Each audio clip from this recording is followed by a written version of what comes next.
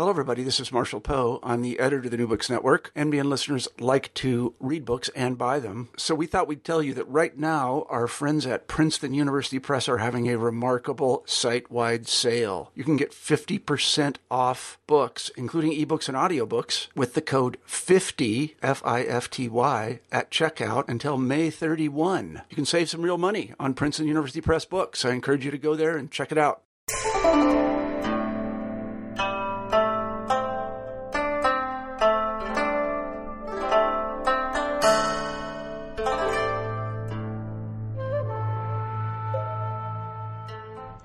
Hello, welcome to New Books in East Asian Studies. I'm your host, Carla Nappi.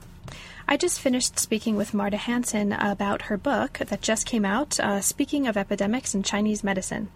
Now, this is a book that's quickly going to become must-read material for any of us working in the history of medicine in China, history of medicine in East Asia, but it's also really fascinating material that gets at what it can and what it has looked like to think about how bodies are shaped by space, geographical space and other kinds of space as well. Over the course of our conversation, Marta talked about what brought her to the field in the first place, what kind of shaped her ideas along the way. And we had a really interesting conversation about a whole lot of things, Chinese medicine and otherwise. So I hope you enjoy. Hi, Marta. Hello, Carla. We're here today at the New Books in East Asian Studies to talk with Marta Hanson about her recent book, Speaking of Epidemics in Chinese Medicine, Disease and the Geographic Imagination in Late Imperial China, and that just came out with Routledge in 2011. Now, I've had the pleasure to read this recently, and it's a really wonderfully rich work that offers a great deal of fascinating material, and not just in the history of Chinese medicine. It's a work that's about the history of medicine, it's about the history of China, and it's really about the ways, among many things, of thinking about the history of what it has meant to conceptualize bodies as they exist in space and with relation to space. So thank you so much, Marta, for taking the time to talk with us about this today. Oh, it's my pleasure. Great.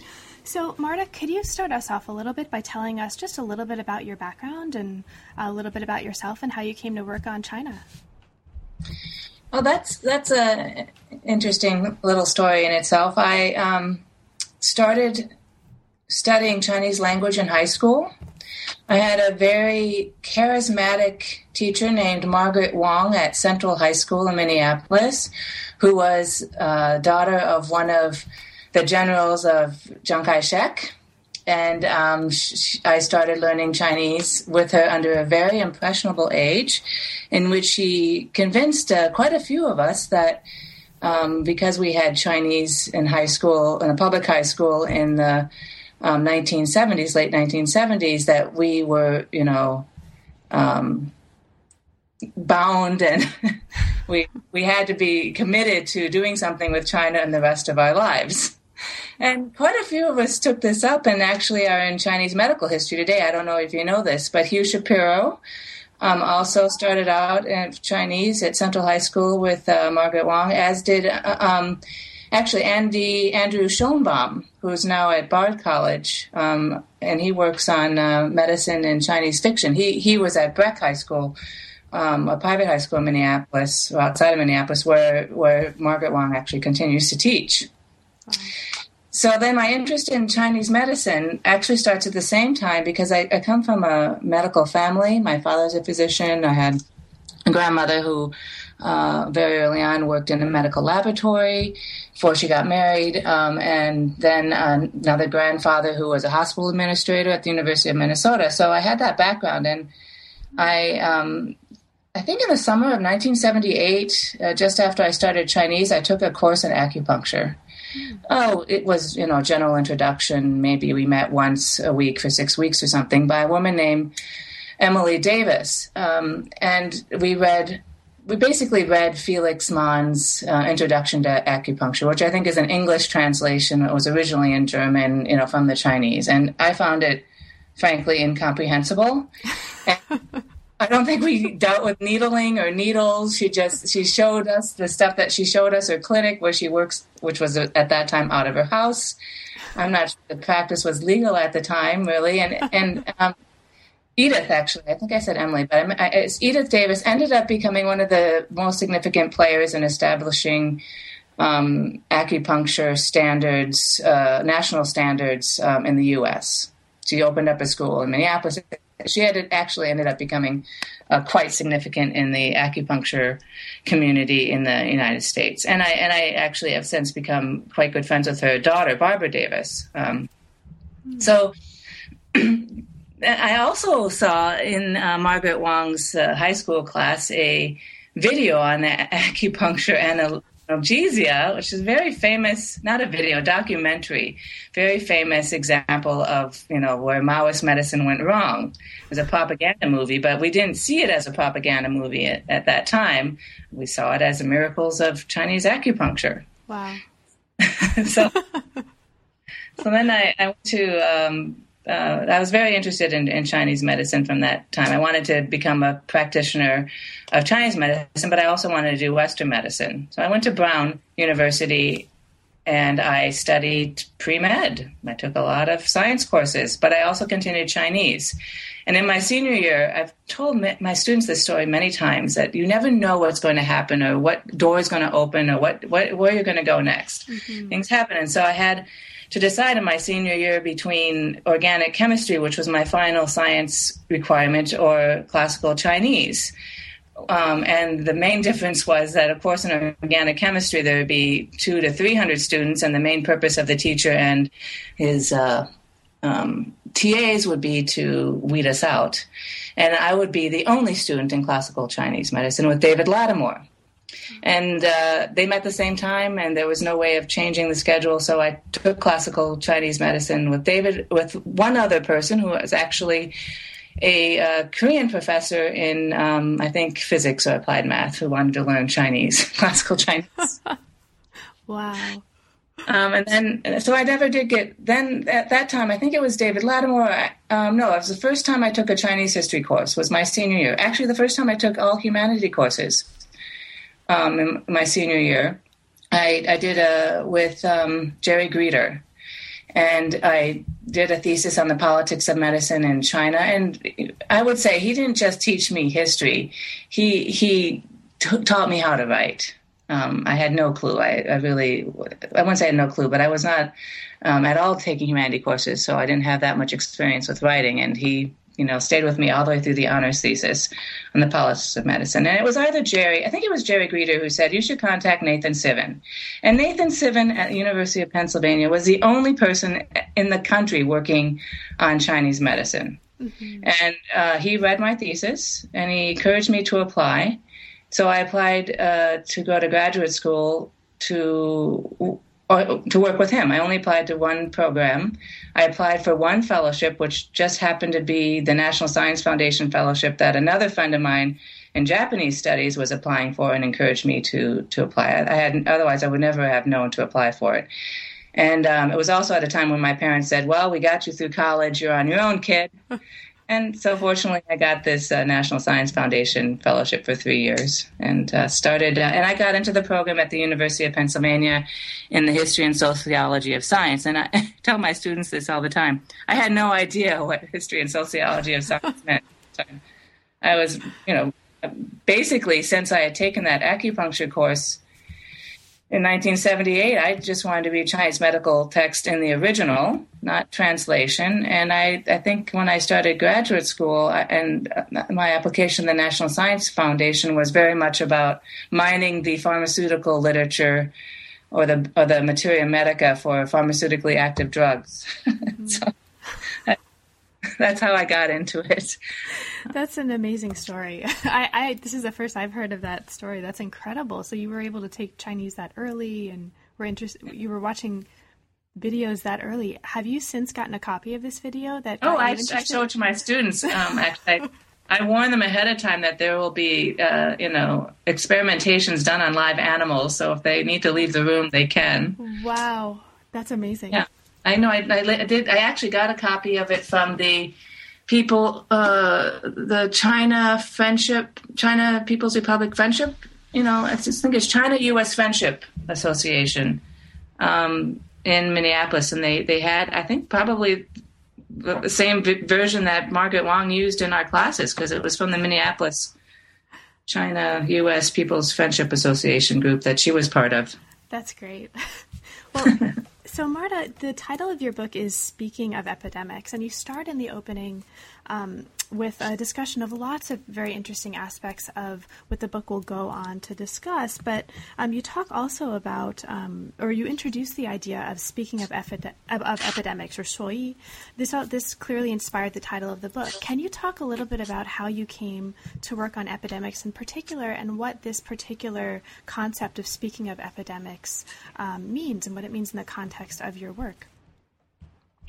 Well, I would have to say that I became interested in the history of epidemics in China through coursework I did with Susan McCann when she was still at the University of Pennsylvania. And she really turned my focus to the Qing dynasty. And she also had just published an essay on new topics of history in the Qing with Evelyn Roski, and brought up the topic of epidemics. It hadn't been really sufficiently studied. It was a new topic of research. And so I wrote, and I was also working with Charles Rosenberg, who at that time was just did a conference, and then later it became the volume called Framing Disease. And he, of course, writes on history of epidemics from very interesting perspectives. So I was working with Nathan Sivin and Susan McCann and Charles Rosenberg. So looking at epidemics in Chinese history seemed like a very good way to, I would say, use the qualities of my mentors at the time to the best advantage. And I did a review essay of the literature in China, compared it to the history of epidemic literature that I was studying under Rosenberg for a term paper. And I found that there is, really a lot of material for the Ming-Qing period that hadn't really been mined. And so that's what I decided to do my dissertation on, this emergence of a new discourse on epidemics in the Qing period. Great. And I was interested in traditional epidemiology, just looking at how did Chinese think about epidemics before Western medicine came in, more than what happened afterwards. I just felt that doing justice to the kind of history of their own approach to epidemics would be, a good place to start. And I think that the way you chose to open the book really highlights that wonderfully. For listeners who haven't yet had a chance to read this really wonderful book, it opens with an account of a massive epidemic in the final years of the Eastern Han Dynasty, or in the 3rd century. And this account talks about epidemics in a number of ways that I think readers who are not familiar with the history of what it is to, and what it has been to speak of epidemics and speak with epidemics in China, may not be obvious to them. So including demonic causes, talismanic, climactic, and also socioeconomic factors that were all, I think, really interestingly bound up in what an epidemic was and how it was experienced and understood. So I think that comes out really well in this opening. How did you choose that account to open the book with? It's interesting when one moves from a dissertation to a book. I had to think a lot, and not just a lot, but a very long time, probably a few years of work, just to work out rhetorical bridges between chapters, and also how do chapters fit together, and what's the narrative that carries through the whole book. Mm-hmm. And so this is the opening for part 1 that explains the next 2 chapters, actually the next chapter. Mm-hmm. And I love this passage. I think it's actually collected in a series of essays on epidemics from the Tushu Jicheng, which is the Imperial Encyclopedia from the 1720s. And I had wanted to use it, but I didn't want to do a whole long history of how the Chinese thought about epidemics over time. And I just realized, well, one, that Cao Zhi was a contemporary of Zhang Ji, mm-hmm. Who I write a lot about later, or who wrote the treatise on coal damage. And once I realized that, I thought I need to put them in the very beginning, because it's my way of introducing who Zhang Ji was, putting him in the time, which was extremely traumatic period of Chinese history. And certainly we know that a lot of epidemics were raging at the end of the Han period. And so I thought this would be a way of introducing one of the most famous physicians in Chinese history and putting him in a context in which we really know very little about him, except the book that he left, or at least what's been compiled by people afterwards and attributed to him. Mm-hmm. And I also thought, since it's a book about how Chinese spoke about epidemics, that I should always pay attention to the epidemics that were occurring at each time that I'm writing about, different ways of thinking about them and who wrote about them.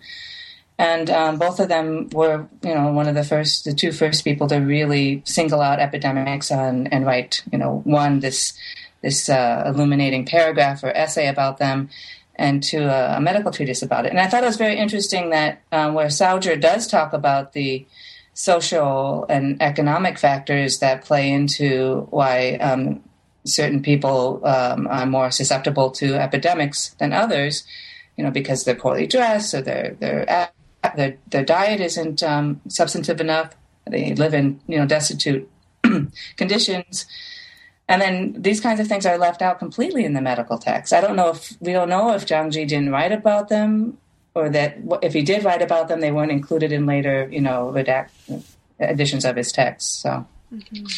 And it's also really nice in terms of structure, because then you go on later in the book to talk about this text, the Tuchujicheng, in the context of the later development of ideas about smallpox and Wenbing and things. So we'll get to that too. Now, you go on in this section, part 1 of Foundations and Inheritances, to also introduce some of the more conceptual aspects, or some of the other conceptual aspects of this study, and the ways that it really is a contribution not just to the history of China or Chinese medical history, but also to ways of thinking about what it can look like to do the history of medicine or the history of health or healing in general. Now, you start out in one of the sections of Chapter 1 by raising the idea of a biography of a disease concept. And so this, I think, is a major methodological contribution of the book.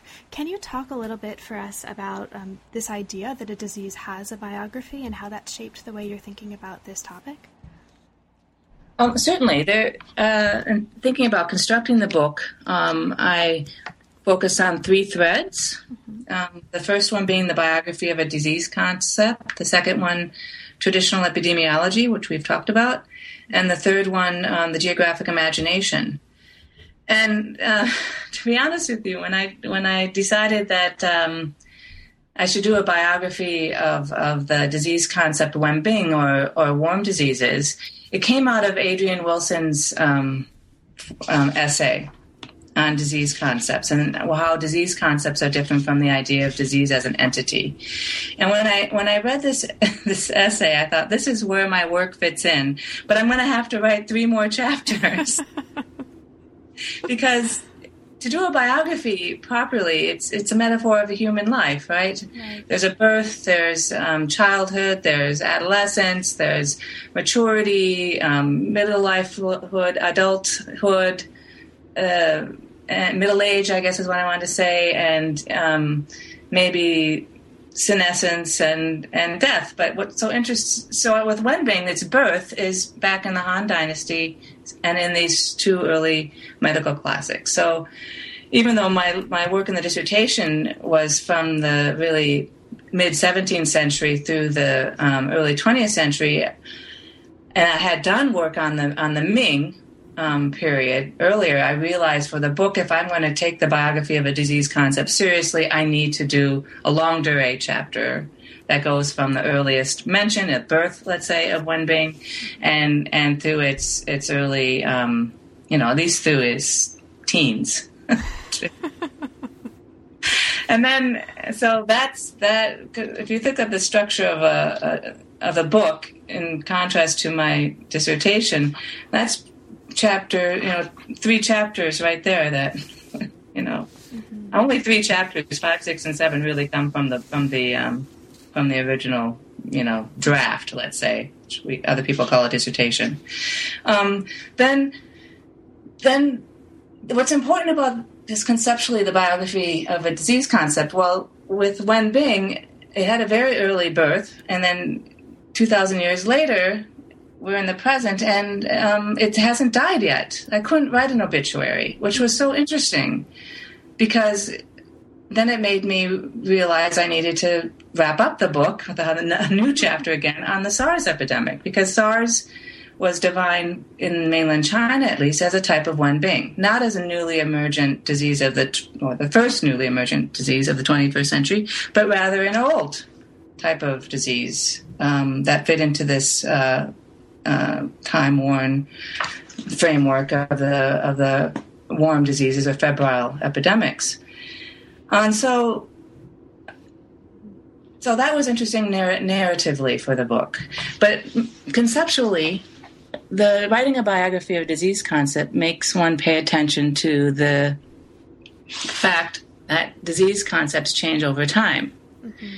And so that it moves one away from confusing the idea of a disease with a disease entity. And so I had to make a methodological choice that what I was writing was a account about diseases, how they're framed, and how they change over time, and paying attention to specific cultural historical factors, rather than the biological realist view of disease as an entity, where the idea of the disease gets conflated with a natural reality. And then this was my way of avoiding having to make retrospective diagnosis. And actually, it's a critique of scholarship on history of diseases that, and in China too, that I found, where they make simple, I think, equations, one-to-one correspondence between our modern understanding of a disease, which I also think is a disease concept, with earlier, disease concepts, and especially problematic when you go to such a different tradition. Now, I don't want to say they're completely incommensurable, but when you take the position of a disease concept being a disease entity and equating it with some realist biological perspective, you lose all historical nuance. You lose the meaning that people had in the past or how they experienced disease, and you lose the understanding of how they responded, and in the present, therapeutic options are lost. So what I found so interesting in the conclusion of the book is how why does Wenbing persist as a relative disease category or a disease concept in mainland China? Because it's a resistance to the narrowing of biomedical categories, but it's also legitimates these older therapies, these formulas that are quite complex, which the physicians whose reports I was reading at the time in 2003, were applying integrative medicine. They understood the Wenbing formulas, and they adapted them to each patient, even to different regions where patients had SARS, and they also were using antiviral steroids, oxygen tanks, etc. Mm-hmm. So I think that writing biographies of disease concepts is something that also would speak to my other historians of medicine, my colleagues who don't work on China. They work on Europe, or they work on the United States or Latin America. So methodologically, I thought it was a very useful insight and way of organizing the whole book. Of course, it added another year or two on the labor, but I believed in the so I was willing to put the effort into it. I think it's obvious that it paid off here, and actually you're getting you've moved precisely to what I wanted to ask you about next. In that, especially for an approach to disease history that's this rich and this taking this biographical account, you're not just using in this book resources that are just, strictly definable as medical treatises or medical text, the book really weaves together an incredible range of primary source documents, from geographical texts to historical texts, biographies, medical texts, encyclopedias, and so on and so forth. What does it look like for you to research the biography of a disease, and what was the research process like for you, especially perhaps for other scholars who are thinking about taking this approach or considering this approach for their own work? So what does it practically involve, and what did it involve for you to research this biography of a disease? Well, it's in the end, it required a great deal of weeding out. There is, I think, the strength and the weakness of my book actually is that I have very clear threads that carry through. Mm-hmm. But for example, if you wanted, it's not a complete, exhaustive biography of Wenbing or worm diseases. I had to choose aspects of the life of, my subject, the main protagonist in this story, by looking at two other intersecting points. That is the traditional epidemiology aspect of it, and also the geographic imagination. And so I don't think I fully, exhaustively covered the history of Chinese traditional epidemiology or geographic imagination in Chinese medicine. But for a book, you have to edit, you have to select, you have to pare it down. The manuscript is probably half. I mean, the manuscript was twice what the book ended up being. Wow. And, I don't even want to talk about the files of things I have, especially after this, the 4 treasuries, the Imperial Library of the Qianlong Emperor was online and searchable. Well, then, that just opens up, you can opens up the can of worms, or quite a lot of material. So Wenbing is it's exhaustive. You can't, it's an exhaustive database. You can't possibly read all the material on Wenbing or even on E, but you can pinpoint things, So once those databases opened up, I was able to get a sense of the vastness of the subject, but I was also had the confidence to select what I thought were, the important, let's say, points and moments in the life of Wenbing over, the several centuries that I discuss it, and instead of being exhaustive about it. So there are a lot of aspects about Wenbing, for example, clinically, that I think people who are practitioners would find missing in my book. But I didn't think they were relevant to the other 2 threads that I carry through the narrative. Sure.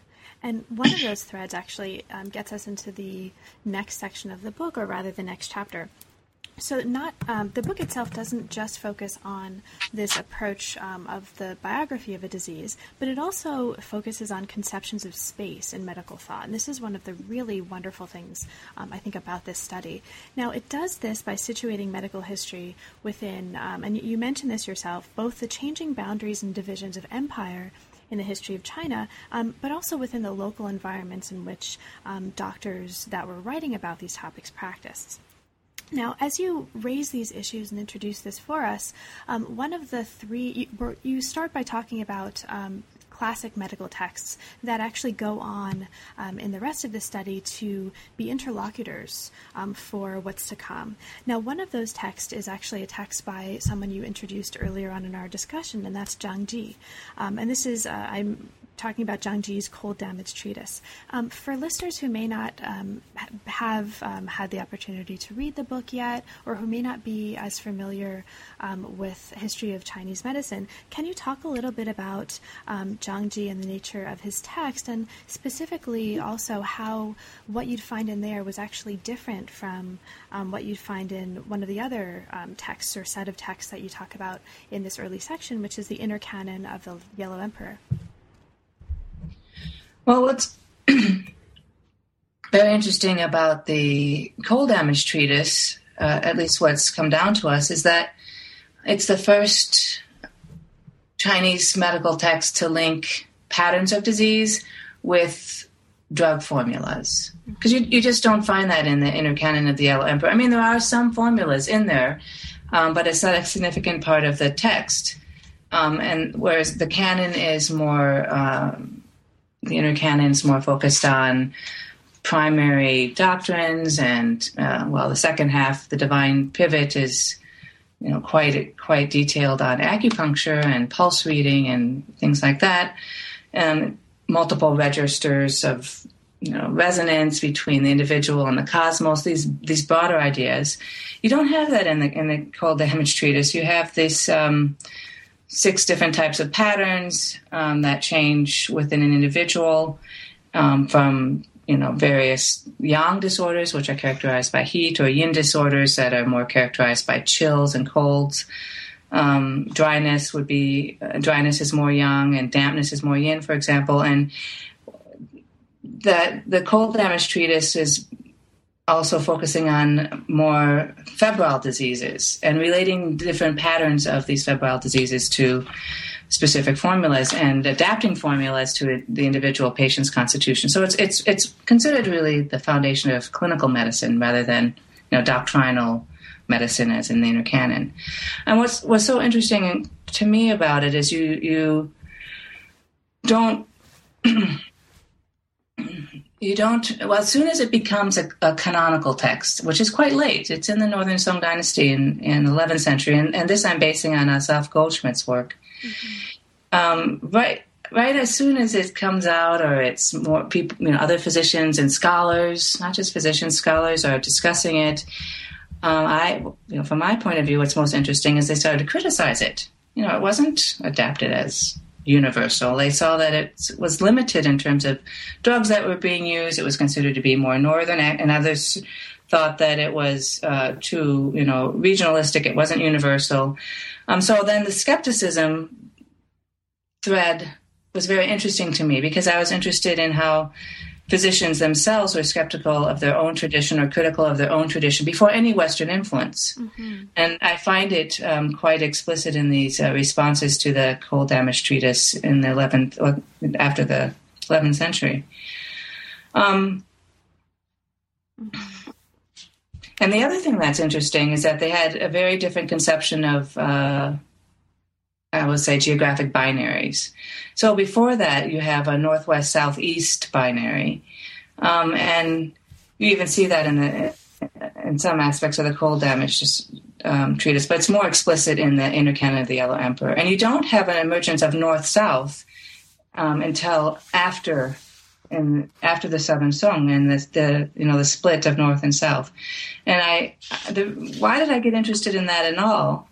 Was because I was trying to understand a text I had read from 1870s called the Differentiating Mir on Southern Diseases. And I had this aha moment probably in 1993, several years into working on my dissertation, where I thought, where did this come from, this north-south division of body types? And I had to go back to the Ming, and then even before that, because it was not in the inner canon or these earlier texts. They had this other binary, north-west, southeast. So part of that chapter is to set up when does north-south matter as a distinction in medical texts. Right. And you talk about this actually for us, this eureka moment you say in the book, in which you realize that this editor, Song Jiaoqi, is that right? Yes, yes. Right. And so he argued for a special Southern constitution that required its own medical therapies. And this was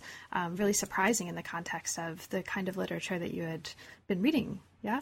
Well, absolutely, because certainly none of the secondary scholarship, none of it was mention this at all on Wenbing or on epidemics, or even the secondary scholarship in Chinese or in English on the history of epidemics, or more early on Wenbing in China, mentioned anything about these kind of geographic divisions. And of course, at the time, other colleagues of mine, other students, everybody was talking about the history of race. I think Decatur's book had just come out on the discourse on race. And people were very interested in concepts of ethnicity in China, with Pamela Crosley and Mark Elliott and Ellen Oskey, of course, Una Cantu. And so I thought, oh, this is an interesting opening to a Chinese way of understanding human variation. Mm-hmm. That's really different from what other people are talking about in terms of concepts of race and ethnicity in China. Mm-hmm. That's right. And so this actually, this gets us into the next part of the book. And for listeners who haven't yet had a chance to read it, the rest of this chapter is also really wonderful, situating this story within a number of different levels of historiography that you're getting at with this story. And we're sort of talking about these three intersecting themes that are going to follow us through the whole book. The history of Wenbing, the geographical imagination, and epidemiology in late Imperial China. And this moves us forward into what you call a deep history of the Chinese geographic imagination, which starts with this wonderful guy who I can't get out of my mind since reading this chapter, which is the story of Gong Gong. Can you tell us very briefly about the story of Gong Gong, just for listeners who haven't heard this before, and how this kind of sets up this initial binary? Yes. This is interesting because I actually found the image of it, the depiction of it, in a Song encyclopedia before I was able to connect it textually to this myth. Really? Yes. Because nobody could explain to me why this image was this way. But I knew immediately that what it was depicting because my Chinese medical sources had discussed it so much.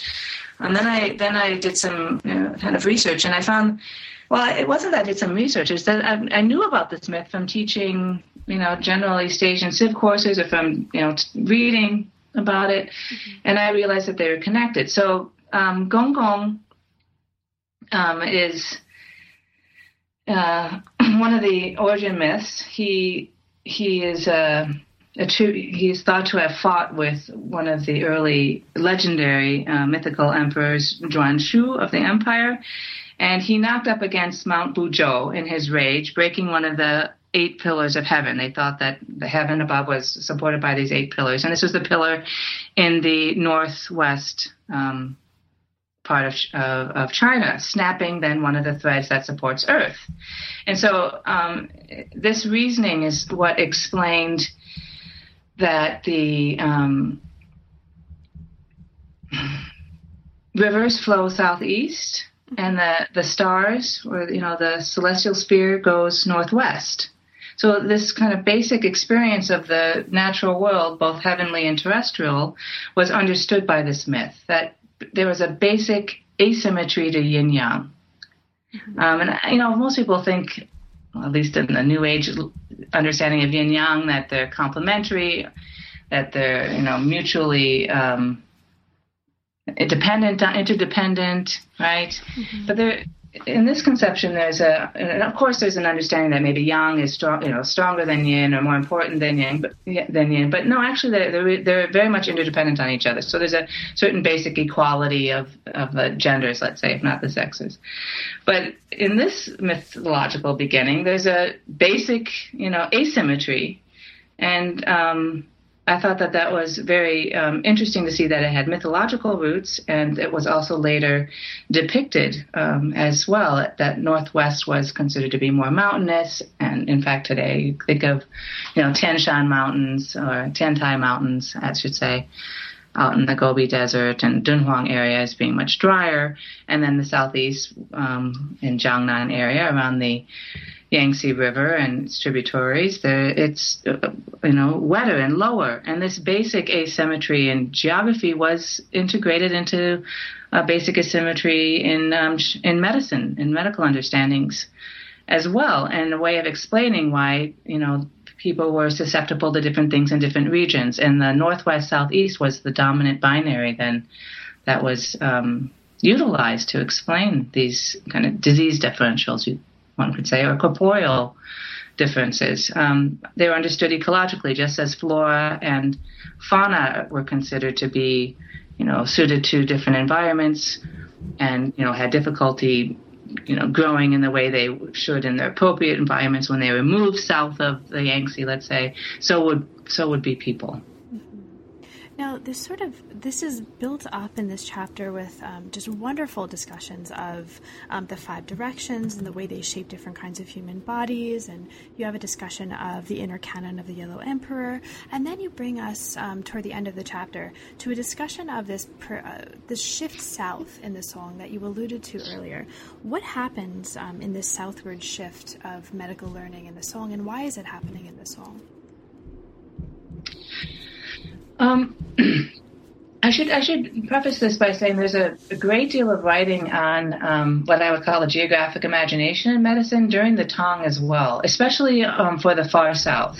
Mm-hmm. But I thought that I would really look at the Song because it's a time when this north-south asymmetry became expressed, let's say, instead of the northwest-southeast. And the main thing is the real political shock when the Song court at that time was forced to move, abandon their capital in the north and flee the Jurchens in 1127 and set up a new capital in Hangzhou along the Yangtze River, rather than, where they considered to be the center of the imperial court and of Chinese civilization up along the Yellow River Valley. And this was, I read the writings of political writings at the time, and it was really a shock. And they talked about the Tu Qi, this local Qi, being so different in the South and how it was damaging to their constitutions, and they really needed to regain the Zhongtu, the lands where up in where they came from, and they were militaristically incapable of doing that. So there's a great deal of angst about it and about how it would, affect them physically at the time. So I started to look. I was very interested in this, reaction to the coal damage treatise at the time and how it was understood to be regionally narrow, and this discourse on central states or Zhongzhou. I was very interested in uncovering the actors' categories and their own understanding of geographic differences and through the terms that they used. And so much of that section is about pulling out that geographic imagination. And I found that many of these, let's say, innovators that were associated with the Jin Yuan dynasty that followed the Southern Song, they were, well, not the Jin, but the Yuan, they were very clear about being from the north, or they're very clear about having to adapt their therapies to different regions, or that certain drugs came from different regions. So I excavated that and pulled it out in that chapter to set up a foundation for this vocabulary of the geographic imagination in Chinese medicine, and link it to their political vocabulary, of not just Tu Qi, local Qi, but Zhong Yuan, the Central Plain. Mm-hmm. And I found that the 3 masters that later became the 4 masters of the Jin Yuan dynasty comes out of this period, and they're all of them related to the north. And I thought that was quite interesting. And actually, the shift to the southern, what I call the southern shift, is not just about the emergence of a north-south understanding of medical differences that I actually didn't find until the 14th century in Dai Liang's writing, which I talk about in the next chapter. Mm-hmm. But I actually saw it quantitatively at first. I created charts of all the texts mentioned in Guo Aitrin's Zhong Guo Fensheng Yiji Kao, or his study of medical books by province in China, which is basically gleaning all the material from local gazetteers. It's a wonderful 2-volume set, and I compiled quantitative, let's say, Excel sheets of all the different genres of the text according to how he classified them within each province, and then I did it also chronologically according to the dynasties. And there was a marked shift south in terms of the productions of texts, and also in terms of this production of these Wenbing kind of texts in the Qing. So I don't use any of that quantitative material. This is part of the half of the book, of the draft that didn't get in the book, but it allowed you to see. It got into these 3 pages, and you see a couple charts there that a couple charts of probably far too many, 40 or something, and then you could just see a marked difference in publication that shifted to the south, because that's Jiangnan was the center of economic growth and the most densely populated area along the Yellow River Valley after the 15th century, in the period that most interests me from the 16th on. So then with that shift in the population and demographic shift, and then shift in agriculture, rice production, and economic growth, you have a really strong emergence of northern-southern differences as a significant binary that didn't exist before. Great. Now, and this emergence of northern-southern differences as a binary in the song really shapes, as you tell us in the next several chapters, medical writing in the Ming.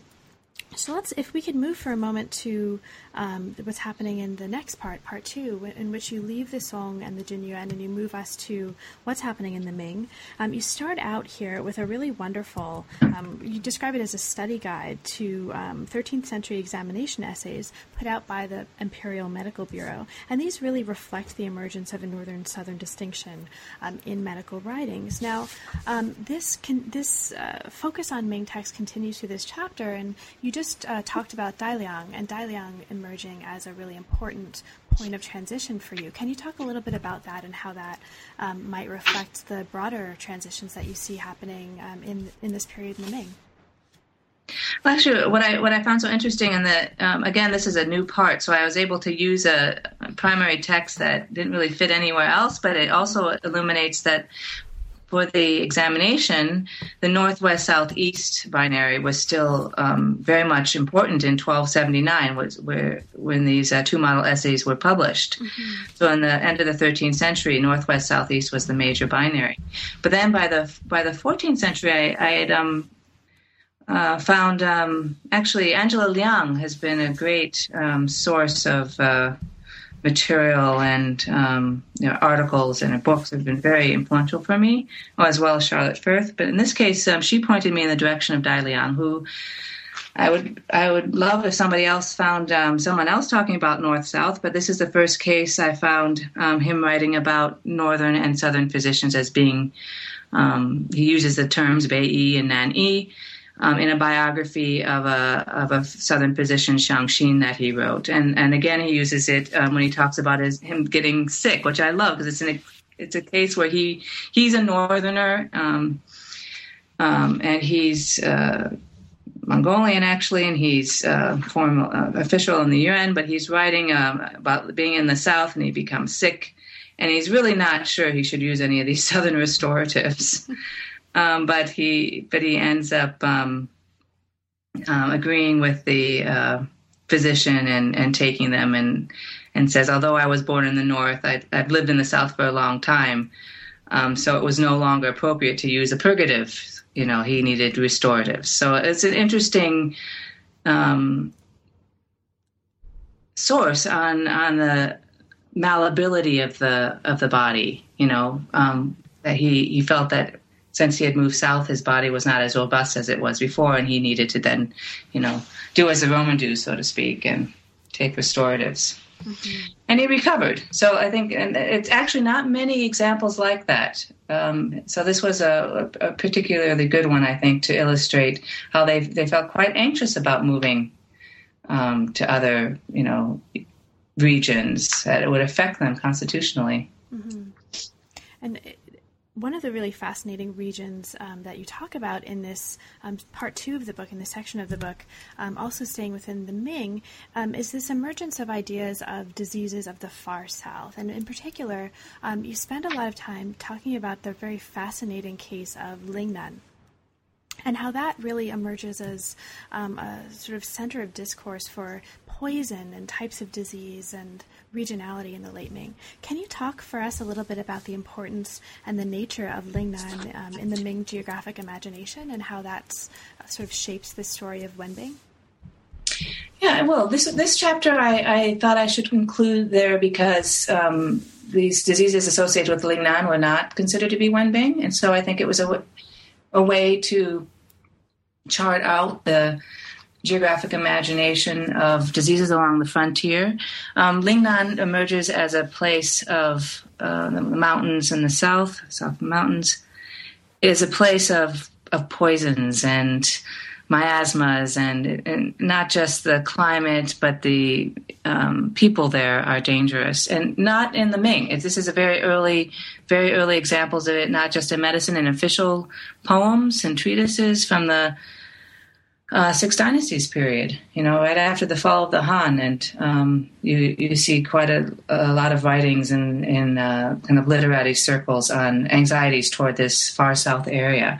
And I decided heuristically that I would just look at medical texts in the Ming and how they construct diseases of the far south in order to show that something was different. And what I found that was different was this linking them to new disease concepts, one, but also to, I would say, expanding the idea of poisons in the environment to contagions between contagion that could be passed from one person to another. Mm-hmm. And I thought, of course, Chinese medical writing had ideas of contagion before, and it certainly wasn't a Western import. And there's a lot of discussion outside of medical writings and official treatises from the Han about people transmitting things between themselves and animals, being contagious between themselves. This is particularly strong in the Song veterinary medicine literature. So what I wanted to bring together were that many of these diseases of the far south were associated with the miasmas of the region. In fact, the disease concept Zhang only is associated with the far south. This would be modern-day Guangdong and Guangxi. Mm-hmm. And then I, fortunately, was able to read Angela Liang's new book on leprosy, mm-hmm. which I would consider to be a wonderful, historically nuanced biography of concepts related to what we would now call leprosy. And say that there are new conceptions of contagion also at this period with leprosy, with the new venereal diseases that we would now call syphilis. And she also is very sensitive to not making one-to-one correspondence, but looking at symptoms that were comparable at that time to what we would now consider to be leprosy or syphilis. And I also link them to the frontier people, that Zhang gets conflated, or miasmas, with the people that live in the region. And then I link this very closely with ideas of goo poisoning, which becomes associated with Miao women. And then we move to what I consider to be two really clear texts, examples of cosmological criticism in medicine that focused on diseases in the far south. One on shangshu, or damage from summer heat, and the other one on, which is very famous, on venereal diseases. And both texts I use as examples of disease monographs that were just really emerging at the end of the 16th century and situated in the far south that were skeptical of the dominant climatic configuration model of epidemics. And so I use it as a very... they're very much writing in the same context of cosmological criticism that I find Wu Youxing to be writing within when he writes his texts on febrile epidemics in 1642. Mm-hmm. And one of the really interesting things also to come out of this chapter, just to point listeners in this direction, is the issue of gender and women being a source of or related to these ideas of poison in this discourse of Lingnan and its related diseases and issues of contagion is also really interesting here. Well, issues of contagion are directly linked with sexual intercourse. Right. There's prohibitions about having sex with these women because they will pass on goo poisoning to you, or they also link to the new venereal diseases from the New World to sexual intercourse, rightly so. Mm-hmm. It's very interesting that women were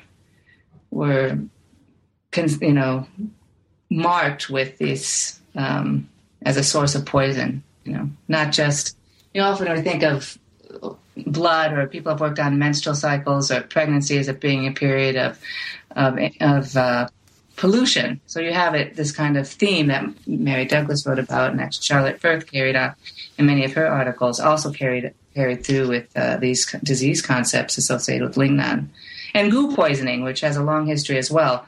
I think of goo poisoning as a kind of compass point that has different geographic directions. And in this period in the Ming, it definitely is associated with the far south, whereas before it was pointed in the northwest, or to other, before I would say in the 7th century, to minority groups or tribes along the other borders of China. So in this time, it's really goo poisoning, which is considered to be a kind of magical poisoning, right? Mm-hmm. Gets smacked onto women's bodies, right. and women's practices. And it's interesting because you also give us in here a kind of capsule, sort of a mini biography of the idea of goo as well, which is also really interesting. Well, goo could have its own biography, and I just had to select what comes up in the Ming text. That's right. So I'm going to move us, just so that we don't keep you for 2 days on this book, which we I'm sorry. No apologies necessary. It's an incredibly rich study. So there's lots of material in the next chapter that's also really fascinating on the idea of anomalous local qi and Wu's treatise on febrile epidemics. And I just want to sort of mark that for the listener as being another fascinating part of the story on Ming, medical skepticism and Ming, the Ming part of this story. But what you do in part 3 is give us also just a fascinating entry into how this idea of medical regionalism and the kind of the geographical imagination changes in the context of Manchu rule over China and the Qing. Can you kind of start us off by giving us some idea of why smallpox, which is where this story begins in Chapter 6, why is this so important to the Manchus and to Kangxi in particular? Right. This is a time in which I would say smallpox was one of the greatest fears of the Manchus coming to China. And you can see this politically when they come in and, expel all families that had anything to do with smallpox outside the city gates, and they set up a separate Chinese quarter. And this is historically documented. It's very clear. And even before, they went to great effort to protect their princes from contact with anybody who had smallpox. I mean, any kind of imperial burial, people who hadn't experienced smallpox were not supposed to attend, Mm-hmm. And they had bido soir, quarantine, areas. And it goes back to the idea that they thought smallpox was something that was congenital and had to be released, and that they had a understanding that if you went south of the Great Wall, or the passes they called it, then you would be susceptible to the warmer climate that would then trigger this fetal toxin to erupt. Mm-hmm. And so they had a climatic understanding of the emergence of smallpox. And they knew very well that if you did not have smallpox as a child and you got it as an adult, it was, possibly deadly. Mm-hmm. And so what was so interesting is that the Manchus were very concerned about smallpox. You see political concerns. They wrote about it. They had a special physician who was actually went and variolated all of the Kangxi's children, for example. And then he went on to have him go practice variolation amongst the troops that joined the Manchus, the Mongols, tribes, and other tribes. In fact, it was a kind of reward to be variolated. And what was very interesting, that there's such a contrast with the same period, mid-17th century China, in Jiangnan region, in Chinese medical text, smallpox is a childhood disease. Mm-hmm. So that was not a major concern in terms of the physicians I was looking at interested in epidemics. And so I thought that contrast was a really wonderful way, one, to introduce that the Qing is very different from the Ming. We have, foreign rulers. It's really traumatic. And bring up the idea of matters of place and how it really matters where you're placed in terms of how you understand what are the important epidemic diseases and what are the serious medical concerns you have. Yeah, it's a fascinating. So on one half, I'm sorry. Go on. No, and so on the one side, I was able to talk about smallpox amongst the Manchus, and on the other side, I could talk about the emergence of a new discourse in epidemics and how it's situated in different locations in the Jiangnan area. Mm-hmm. And so this chapter also goes on to, and I won't stay on this for too long, but for our listeners, it also goes on to talk about imperial perspectives on smallpox and worm diseases and epidemics by looking in turn at three major projects that each dealt in some way with imperial responses to smallpox. And these are the Tushu that you mentioned earlier in our discussion, the Golden Mirror, which talks about different kinds of variolation, as you tell us in here, and the four treasures, or the Siku Chuanshu. And so I'll just kind of point that out for listeners. It's a particularly fascinating way, I think, of bringing the history of encyclopedic, what some call encyclopedic literature or the history of compendia, to bear on medical history, I think in a really fascinating way. Now, you go on here in the next chapter to, again, I think, introduce a really interesting conceptual way into medical history by talking about genealogical narratives and sort of currents of tradition that emerge in the story of worm diseases. And you raise this issue for us, and you introduce four really different but really interesting authors and their texts that go on to develop in different ways this idea of disease and regionality and worm diseases in particular. Why, can you talk to us a little bit about why and how genealogical narratives and this idea of currents of learning and traditions are important to the history of medicine? Well, one thing I wanted to argue, what I have argued, is that Wenbing tradition was retrospectively invented.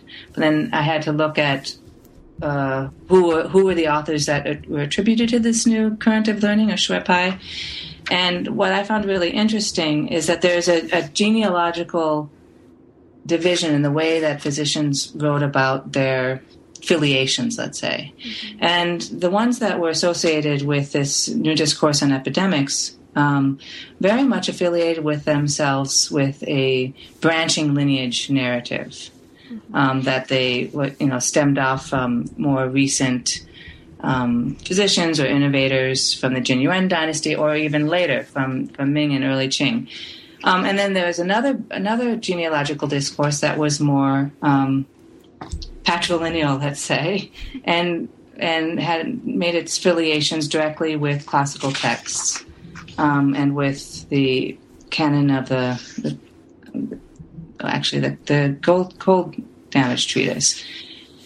And so these opposing genealogies are ways of thinking about one's affiliation to either classical text or to later innovations, there being one single lineage that was the right lineage, the Zheng lineage, or a branching lineage, allowed very different ways of dealing with the classical tradition and one's own experience.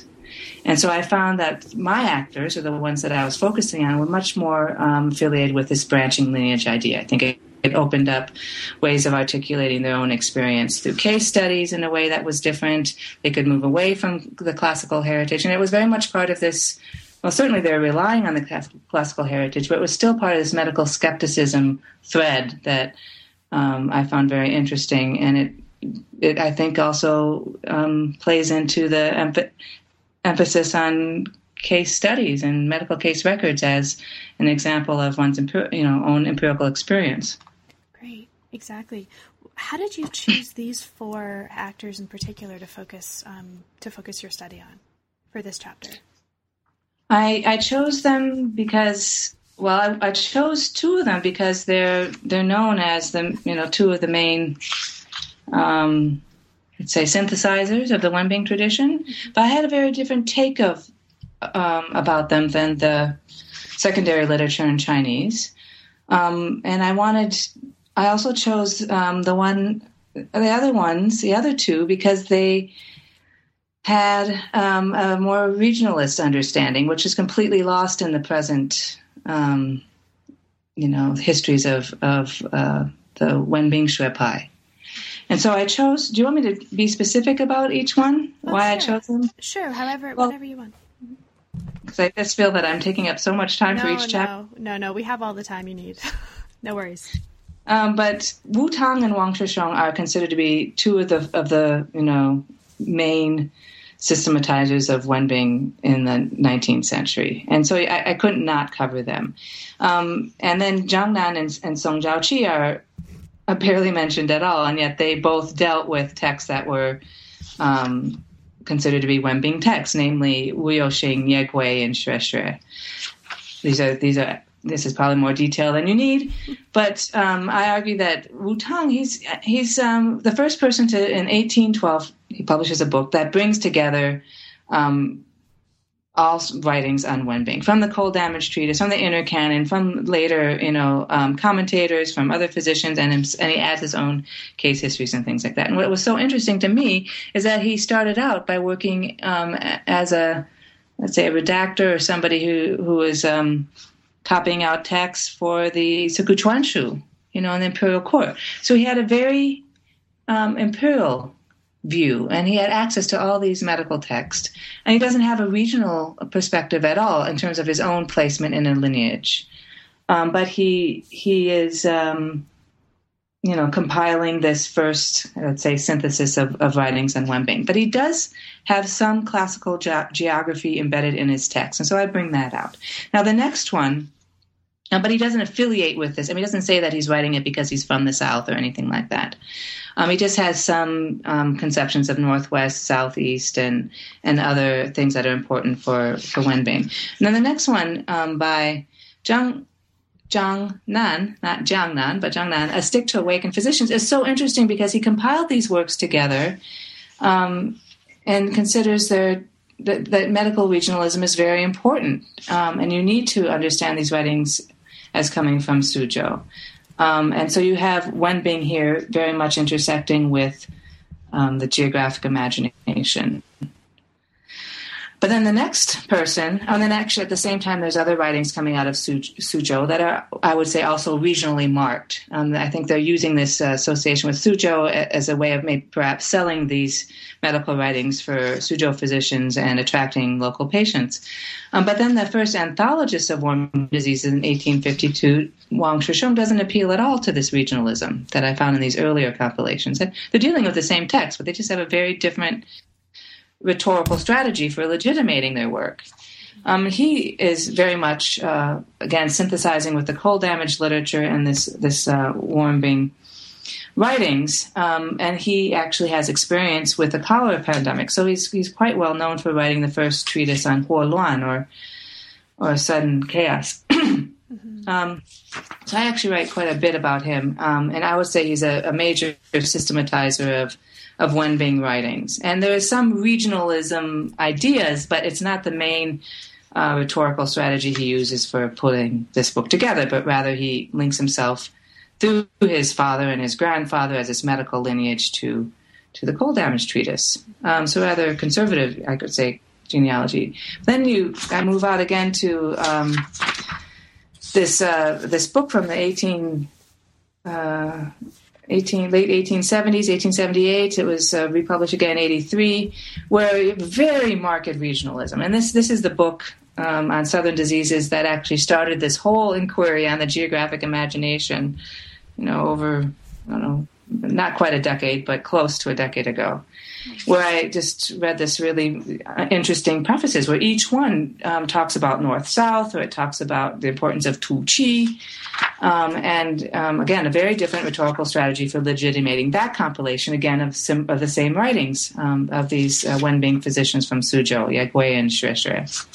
So that's why I chose those four. There are lots of other books associated with Wenbing from the same period in the 19th century. But these four had such different orientations, and two of the four they paired up nicely in terms of a universalistic kind of impulse and a regionalistic impulse. So I chose those. And then at the end, what I found really interesting is there's a strong convergence with Western physicians, in the 1870s coming in. And they also have a very clear, very interesting understanding of importance of medical regionalism. They have their own geographic imagination that they're bringing to China. But it's just at the moment when they're shifting to a modern nosology, and there's a transformation happening as well as a kind of a divergence. So actually, I think of this conclusion of the book ending where Ruth Rogoski's book starts. Hygienic modernity starts, because she uses the same people with the beginning of her book, and so I like to think that my book ends where her book takes off. So let's talk a little bit about that, actually. There are two things that I want to ask you about in this last chapter, which is also another fascinating chapter, and it takes us right into the 20th and 21st century. You start off by talking about this book called Diseases of China, including Formosa and Korea, and this stands, or seems to stand, as an important sort of marker of the ways in which the geography of disease is mapped very differently in this early 20th century context, as these Chinese ideas are coming into dialogue with people writing in what we might call Western or European languages about the geography of disease in China. Can you talk about this different way of mapping the geography of disease in China? Yes, I'll start by saying two sentences that open and are intended to conclude the book. And so I opened the first chapter with, before the 19th century, not one inhabitant of China suffered from plague, cholera, typhoid fever, tuberculosis, or malaria. Millions died, however, from yin deficiency, foot qi, cold damage, and warm diseases. Okay, and in this chapter I say, according to the first edition of Diseases of China, including Formosa and Korea from 1910, in the first decade of the 20th century, not one inhabitant of China, Taiwan, or Korea suffered from yin deficiency, foot qi, cold damage, or warm diseases. Millions were dying instead from plague, typhoid fever, cholera, tuberculosis, and malaria, as the book declared they had long done.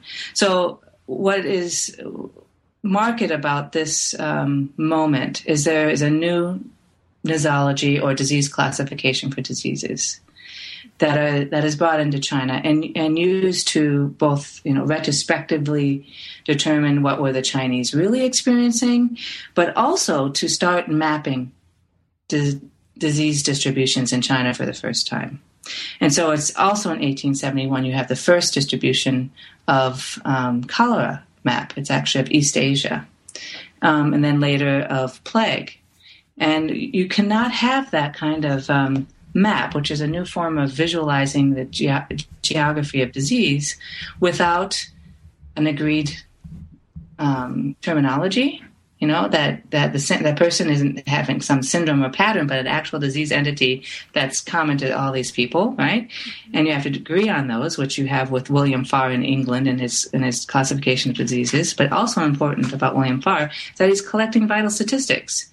So you start to have vital statistics being collected according to the types of diseases people have in different regions of China, with the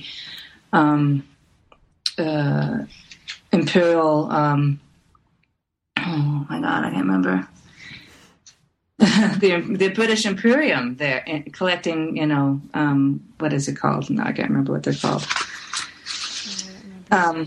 It's not the Imperial Medical Bureau, it's the Imperial British Imperial Maritime Customs. Mm-hmm. Yes. Mm-hmm. And then in 1871, they agreed to, the person in charge at the time starts to publish medical reports. And so you have, the first time, a completely new way of, visualizing the distribution of diseases than you had possible before that. I mean, you didn't have it possible before that in Europe either, but in China, it changes everything. I mean, what's so interesting is with the new disease nosology, or new way of understanding disease, and the new vital statistics that are being gathered, I would admittedly scattered across the empire, depending on where physicians are located, and new medical reports, you can there's just a new imagination of how diseases are understood and how then ability to visualize how they're distributed across, the geographic landscape. So I think that there's an epistemological rupture. I don't think there's any other way of doing it. I talk about epistemological ruptures in China within their own context. But here I talk about an epistemological rupture that's, China and West. Mm-hmm. Great. Thank you so much. Now, you leave us at the end of the book with another really wonderful case study in which a disease category or a disease concept that many of us are familiar with, know something about, perhaps lived through in our lifetimes, SARS, actually becomes a window through which to look at Wenbing and the sort of modern phase of the life of this disease concept in the 21st century. Can you take us through a little bit how the story of SARS and how it actually also reflects the story of Wenbing? Well, this was, all of us were just shocked, of course, when SARS, you couldn't miss it. The cover of the New York Times covered it for months, starting in March of 2003. And at the same time, on the web, I was getting reports from the Chinese medical community that this was a type of Wenbing. And so I was reading the literature in Chinese, and also through the kind of internet networks, people interested in Chinese medicine, and the newspapers, and I saw such a disconnect. And then when I realized that this is a type of Wenbing, I was much more invested in it, and I thought of it would be a wonderful conclusion to my book. Oh, finally, a kind of a hook. People might make it be interested in, something that's, still lives on today and is still relevant for practitioners in China today, especially with the SARS epidemic. And this is something where Suna Can, when I talked to her about this, said, "Oh no, not another chapter." But we talked about it, and she actually, not just her, quite a Charlotte Firth, quite a lot of people thought this is not something you need to put in your book. Really, just stay late Imperial China. You have enough material. Certainly, I had enough material, and the subject is interesting enough as it is. So I admittedly had to do a lot of work to make SARS relevant to the story, and I was going to leave it out. But when I, made a commitment to doing a biography of the disease concept Wenbing, I couldn't leave it out. Mm-hmm. And it just became a very, I was very committed to letting the story be known that more than 50% of the patients in China during that epidemic, in mainland China, not outside, were treated with both Chinese medicine coming out of this Wenbing tradition and with Western drugs and approaches. And I thought that story should at least go in the Anglophone world and not just be within the Chinese-speaking world. Why? Because I thought that understanding, that way of framing the disease, legitimates treatments that, seem to be effective for these patients, and that we shouldn't, ignore that possibility of other therapeutic modalities being simultaneously effective with the best of modern biomedicine. And clearly there are limitations to biomedicine. So I call it I wrote an article on this, that's recently come out as well, and I consider it a kind of coming out in terms of being committed to looking at the efficacy of Chinese medicine in the modern world. But historically, I was also very interested in it as well, because when you're looking at the biography of this disease concept, well, it's not just one disease concept, but many disease concepts still thrive very much in China today. Even Zhang continues to have meaning for Chinese in far south China as something that's not malaria. And so I think that persistence of these older disease concepts is something worth studying and understanding. And perhaps I came up with a simplistic argument, but I do consider it a form of resistance to this narrowing of not just disease concepts, but understanding of one's illness and treatment modalities that may potentially be effective. And it happens to be a very useful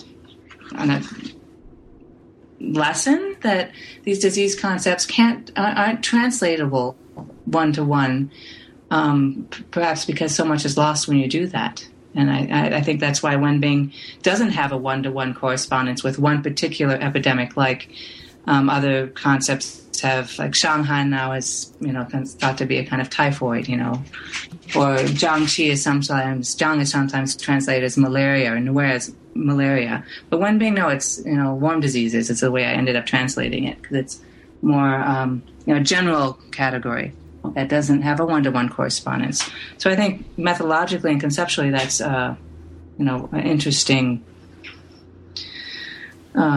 subject to pursue and unpack, Why does the meaning continue into the present, right? Absolutely. And it has value to people.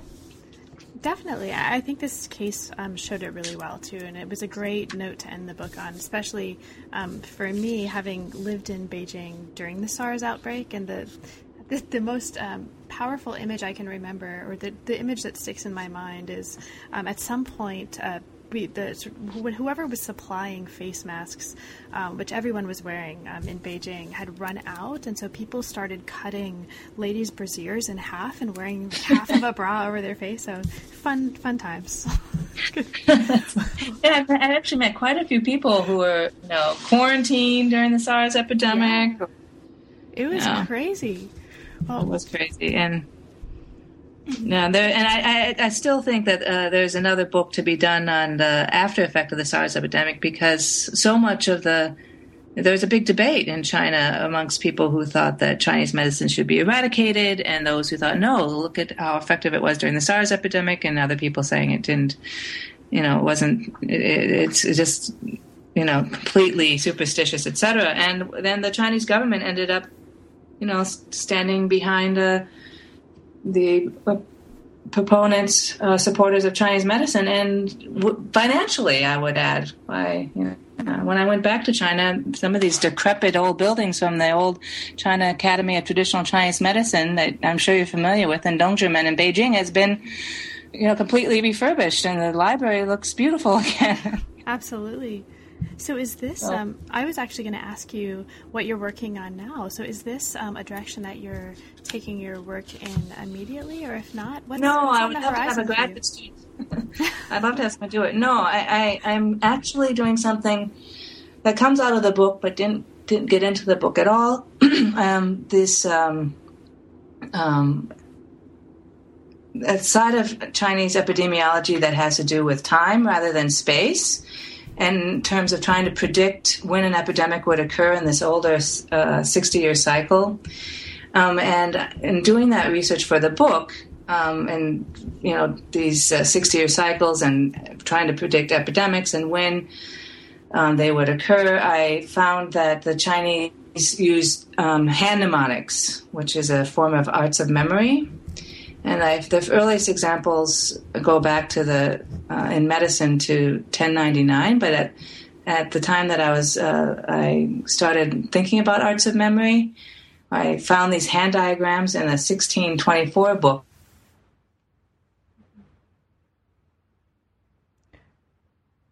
Marta, I think we've illustrated inner canon or classified canon. You may have heard of it, the Leijing Tui by Zhang Jiebin. Mm-hmm. It's very too much. We're done.